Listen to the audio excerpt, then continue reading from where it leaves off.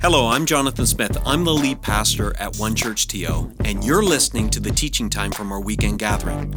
We're an imperfect community of over 70 nationalities and 5 generations who are attempting to follow and shine Jesus in the Greater Toronto Area. Our vision, it's so simple. We want to help people from all walks of life know God, love people, and in turn, impact our city for good. We've designed these weekends to be meaningful, challenging, and encouraging, and I hope that's what you get from listening.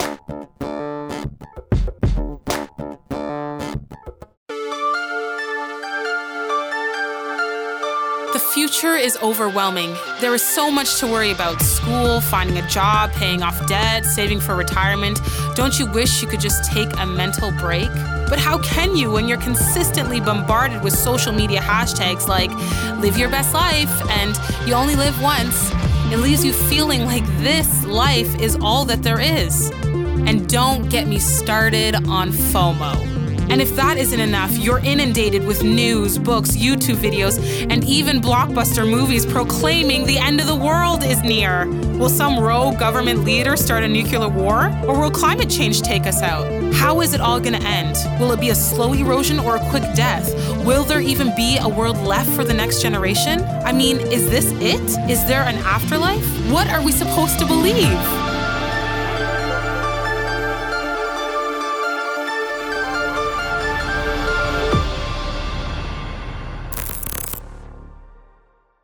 Well, thinking about the future is not a theological luxury. It's not something just for believers who seem to have a lot of time on their hands.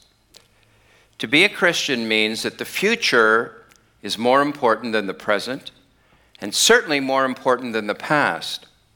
So as we talk about the end of the world, we're talking about something extremely practical. Now, we're not going to talk about everything we might talk about when we talk about the end of the world, but there are some essentials that we'll cover over the next 7 weeks. So we have rated this series G for General, all audiences, for the prophecy buff and the one who just seems to even think about it, okay? Now, you saw some acronyms referred to in the introductory video. I want to come back to them. YOLO, you know this one?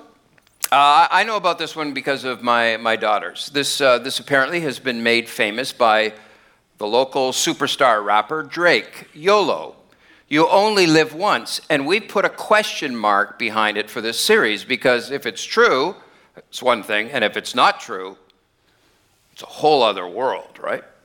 So what if this is true? And I don't know what Drake thinks about God in the afterlife, though one of his best songs recently was God's Plan. So we're not talking about his theological beliefs, but he has made this acronym famous. What if it's true? What if you only live once? What are you doing here? It's Saturday night. This idea has been around for a long time, and I remember it from my youth watching baseball games with my father. And on baseball would come these beer commercials. The one that I was recalling as I was getting ready for tonight was the one that emphasized this idea.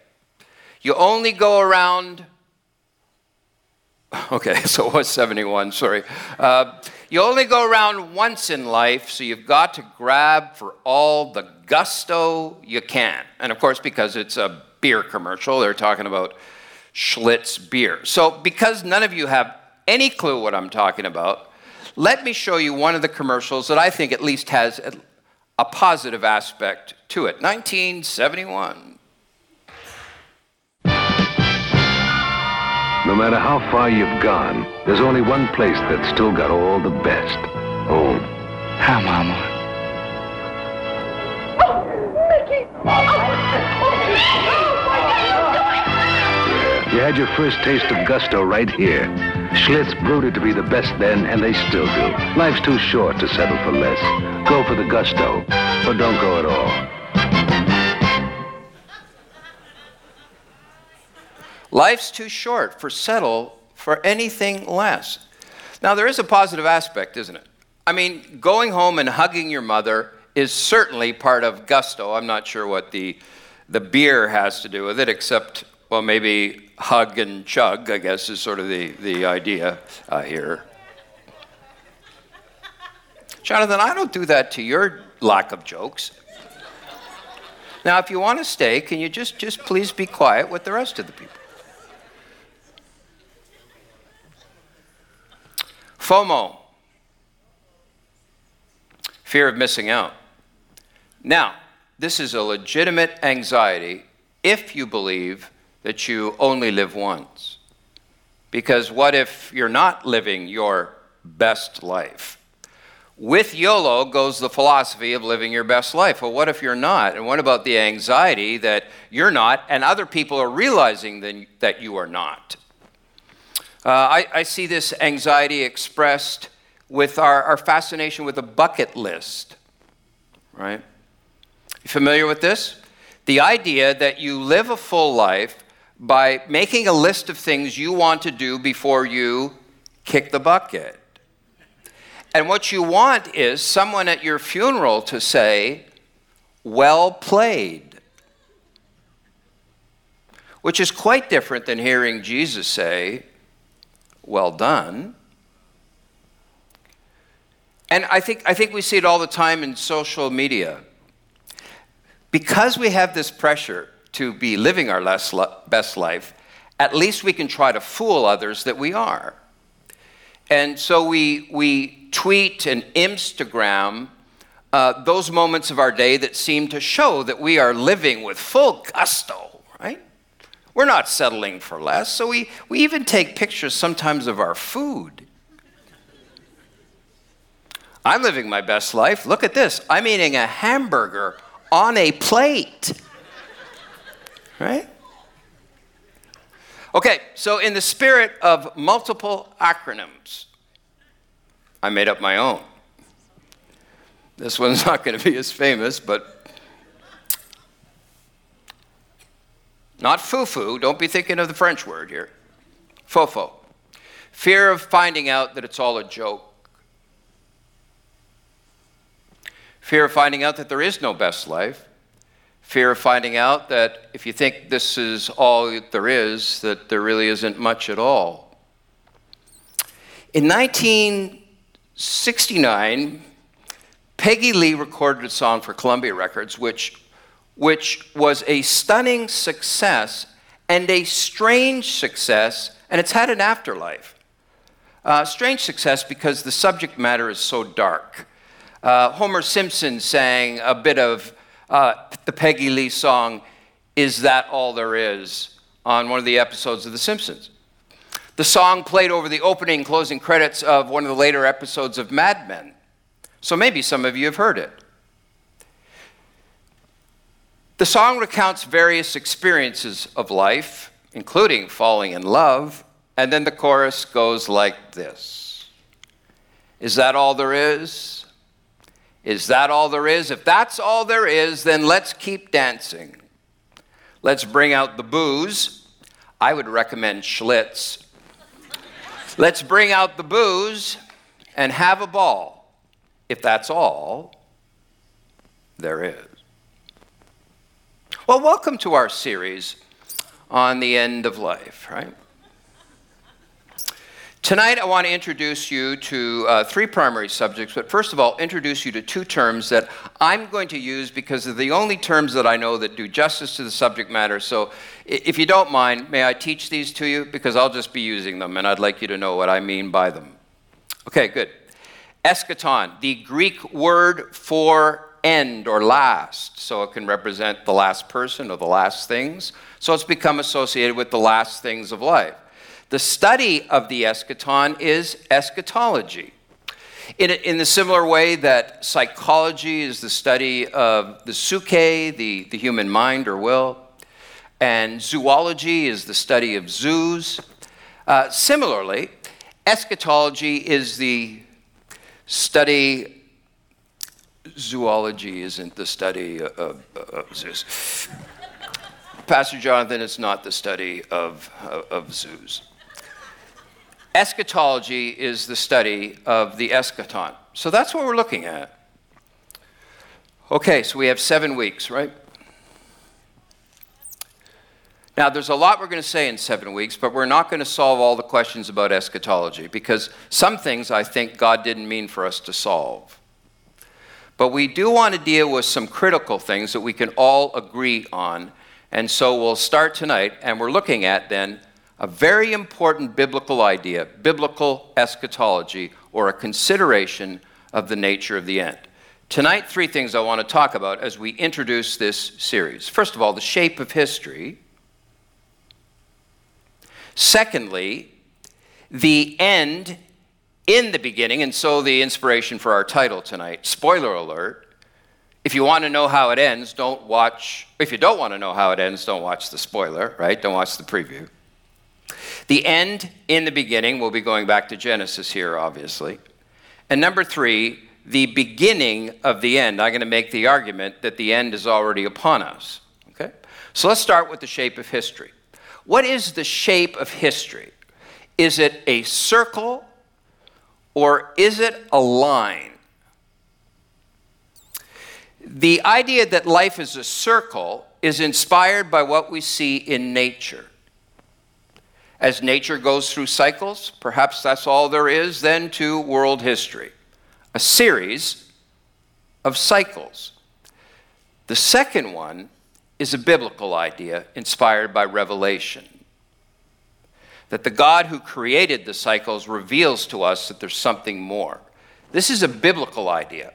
Now, we'll talk about this biblical idea of history having a beginning and an end, more in the video discussion groups and the community groups.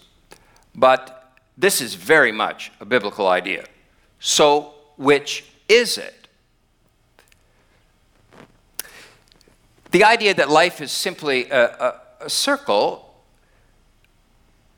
comes to us from looking at the way cycles exist in nature. Sunrise, sunset, the moon waxes and wanes, months come and go, and was it last night, the full harvest moon? Seasons come and go for Torontonians. It's summer, winter, winter, winter, summer, cycles.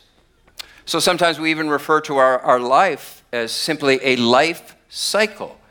Is that all there is to it? This is an old, ancient idea. This underlies much Greek and Roman mythology. There's really no beginning or end to history. It's just an endless series of repetitions. You still find this idea underlying religions from India and Asia. So history is really not going anywhere. You might ascend to a higher life form, but history is not advancing. Right? So this is an old idea, and it's still a current idea. And of course, Disney, by reissuing The Lion King, has put that song, right? That song back in our head. And it's a great song, The Circle of Life. So what if that's true for you and me and not just nature? In other words, what if your life is like a Ferris wheel? So you get on as a baby, they put you on, and you enjoy the excitement of going up and developing, and then you reach your potential, whatever it might be. Some wheels might be smaller than others. And then from there, it's all downhill. And when you get to the bottom, you're dead, and they lift you off the Ferris wheel car and bury you in the ground, and they put another baby on, and on it goes. You only live once. You only go around once in life. But what if what we see in nature is not all there is to life, and that God has actually created history to move? And so this biblical idea that history actually has a beginning and an end, and there's progress in between, such that the end is more important than the beginning. This is a critical biblical idea, folks. It not only describes world history, but I would suggest to you it describes our life. There is a beginning, there is an end, and history is moving towards an end. Okay, well, what is that end. Let's move to our second topic. Let's consider that the end is previewed in the beginning. First of all, let's just make clear what we're talking about here, that biblically there is an end. You saw in the advertising video that we are inundated with fears and anxiety about the world ending in a flash of nuclear power, right? Or climate change is slowly doing us in. And of course, we often entertain ourselves by scenarios of the end of the world and those who would try to save us by going to the movie theater.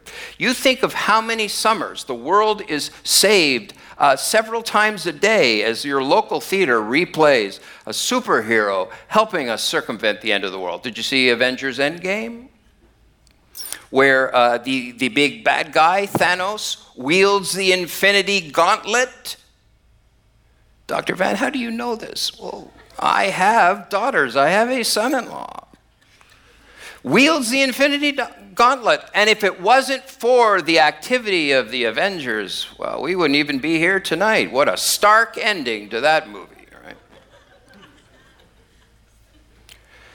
Unlike the superhero movie, it's God who is holding the universe together, but he will, by his own choice, bring it to an end.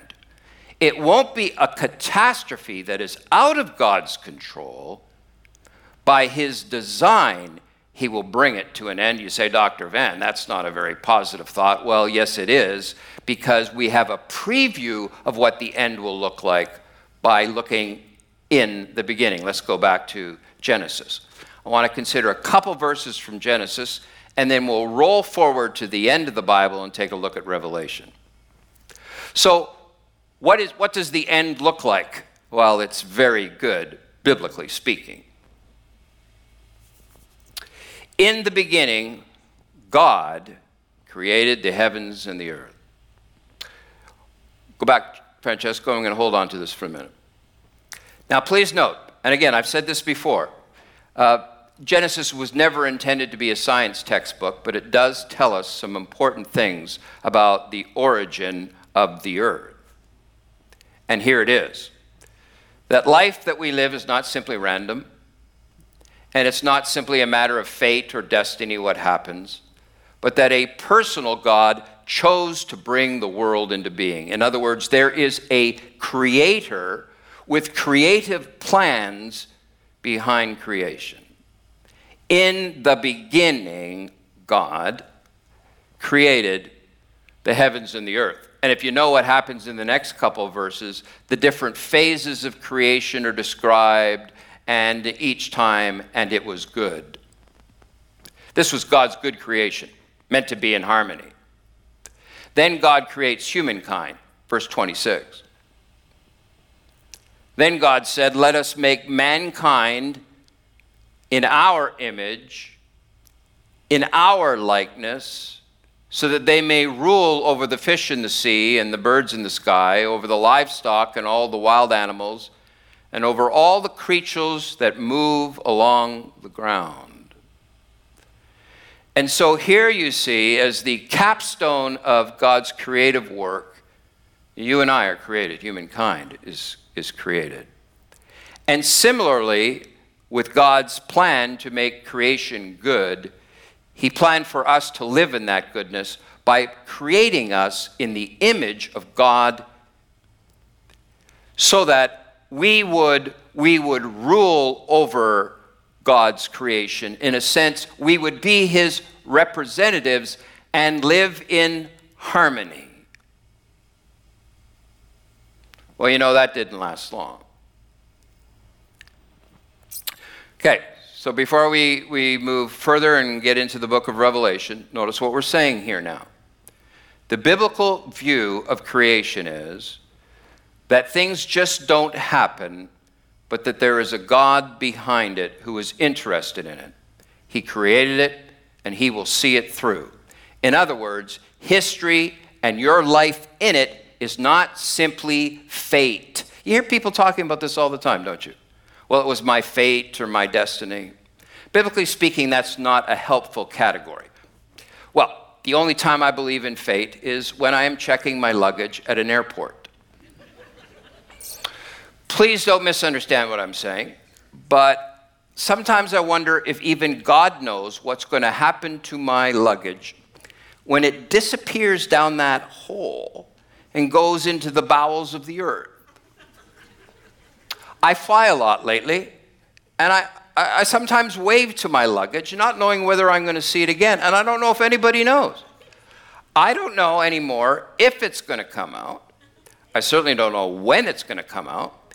And based on what goes on in the bowels of the earth, I don't always recognize my luggage when it does come out. So except for conveyor belts that hold my luggage, I don't believe in fate. There is a purpose, there is a line, and there is God behind it, and God created this world to be in harmony. Us with God, created in His image. See, built for relationship, right? Created in the image of God, built for relationship, built to relate to God in His image.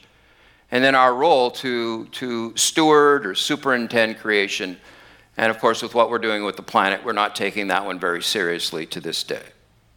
Of course, by the time you get a few chapters into Genesis, you find that human will has tried to thwart God's intention that the world would be good, and evil enters into it. And with the entry of evil into the world, God's intention to create a good world is temporarily thwarted. And the biblical story that shows progression is towards this end, that what humankind destroyed, God would recreate. So if you want to know how it ends, you get an idea by looking at the beginning.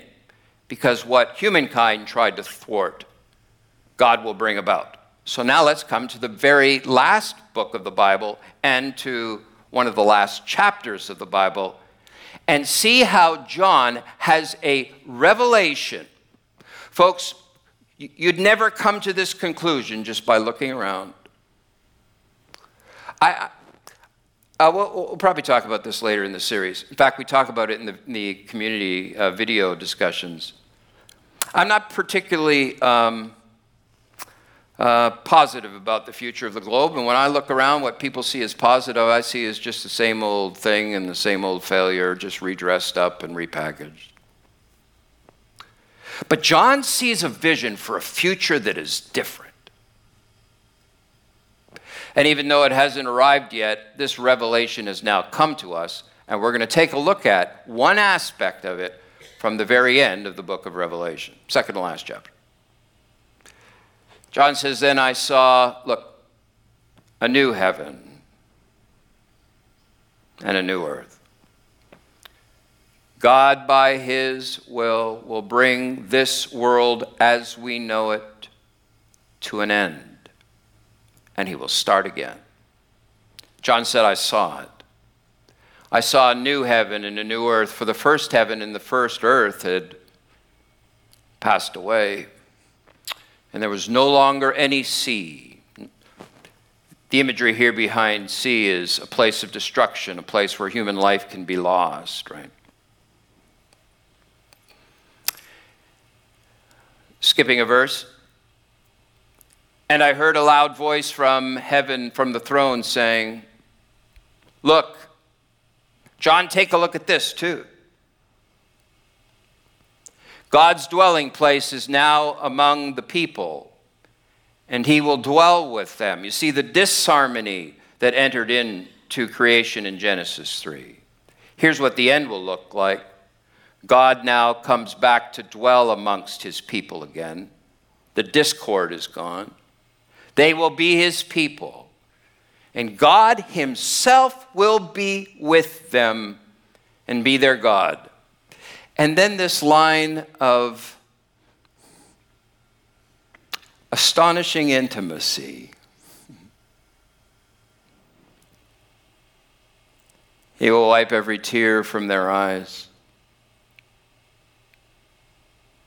There will be no more death. This is what the end looks like. Or mourning. This is what the end looks like. or crying. That's what the end looks like. Thank the Lord. Or pain. Thank the Lord.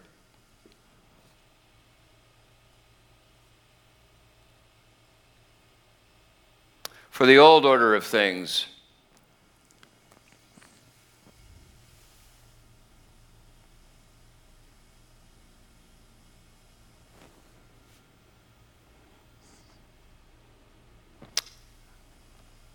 one final area I want to talk about with you. So if that's the end, then how should we describe what it's like to get from the beginning to the end? And I want to share with you 3 different models, 3 different diagrams, and the third is the one that we're going to pay the most attention to now and later on in this series. The beginning of the end.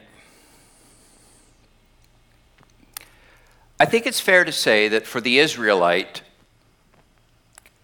the desired future, the oft prophesied day of the Lord in the Old Testament, probably the average Israelite imagined that was a day within history, not the end of history, a day within history. And so this longed for day of the Lord would be a day of both judgment and reward. Judgment upon Israel's enemies, reward for the people of God who had been faithful. And so after the day of the Lord, life on earth would take on a new direction, a new trajectory, which would be very positive. But it was still life on this earth even after the day of the Lord. In other words, what I'm saying to you is that for the average Israelite, when they heard the prophets, they imagined that the promises of God would be fulfilled within history because God had called them to be a nation on a sacred piece of land in history. Okay, diagram number 2. Towards the end of the Old Testament, prophets began to get a new vision that the promises of God would not simply be fulfilled in history, but at the end of it and beyond. Not just in this life, but in the afterlife. Now again, there's more detail in the video session in the community group. But I think you see bits of it in Isaiah, and I certainly think you see it towards the end of Daniel. This idea that God's promises are not simply fulfilled on this earthly horizon, but in a horizon that goes beyond. And so you see the diagram here. In this idea that's starting to emerge late in the Old Testament period, and I think it's part of the progressive revelation of God. And by the way, this continues on into the intertestamental period.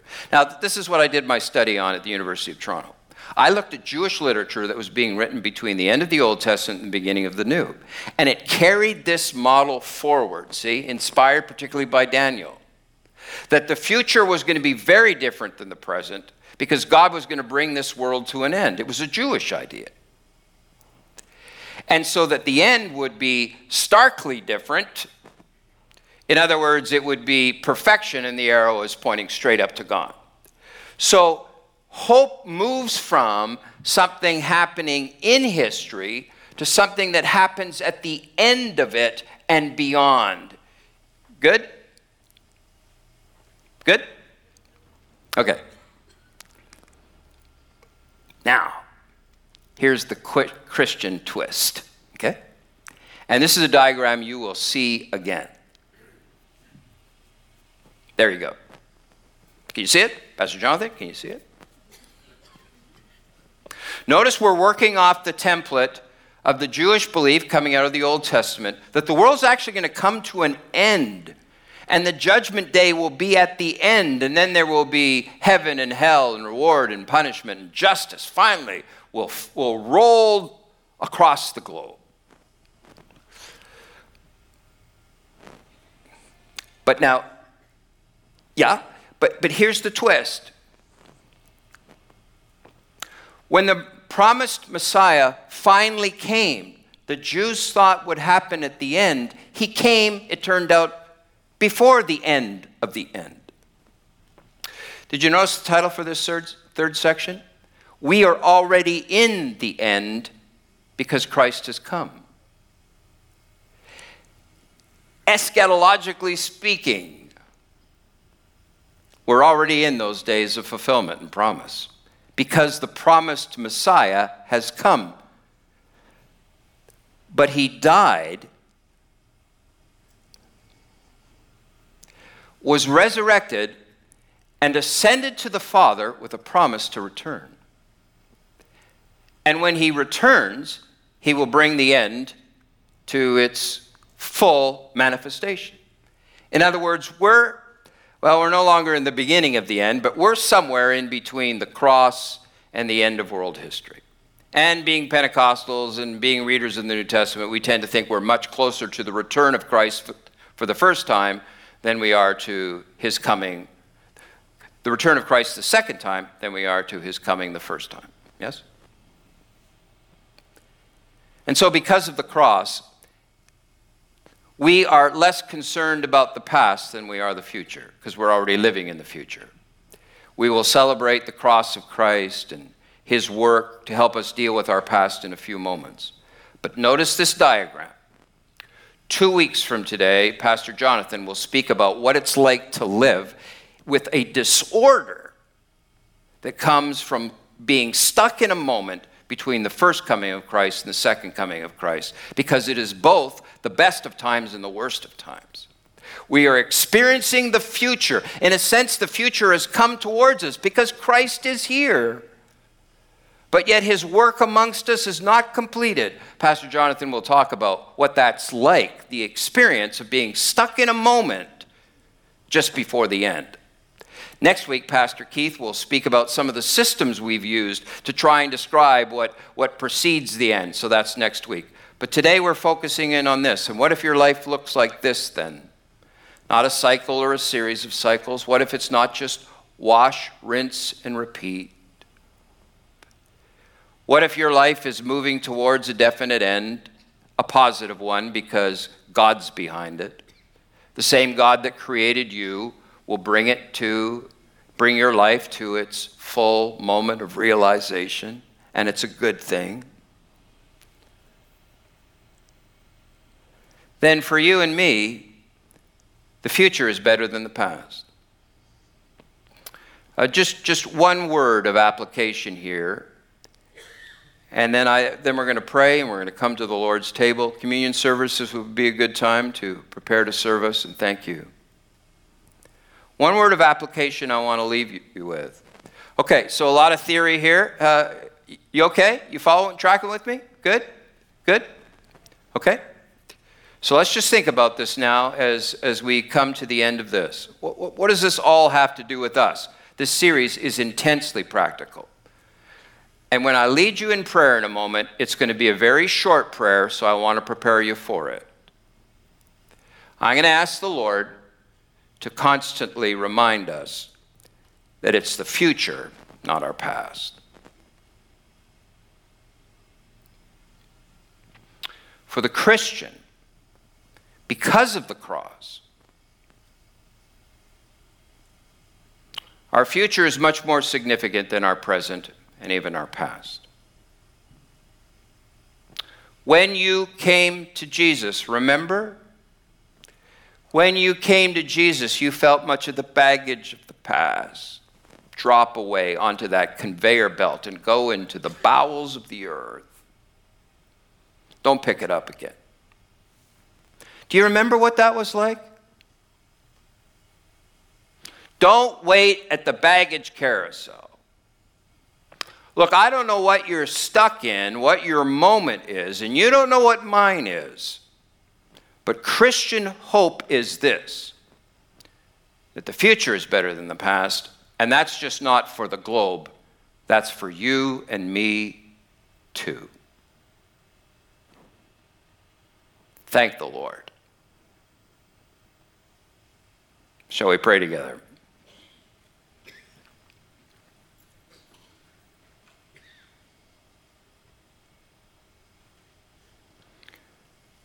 Lord, we thank you for the cross. We thank you for how you dealt with our past on the cross. Help us this week to live like Christians who are moving forward and looking forward rather than chained to the past. May we always live towards your coming and the great days that are ahead. For your glory, O Lord Jesus, we pray.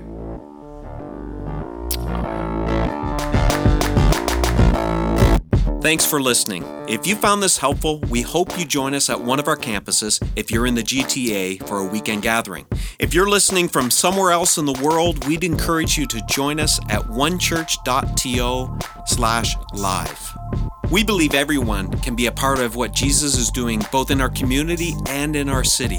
So if you'd like to connect with us at a deeper level, visit us at onechurch.to/nextsteps. See you next time.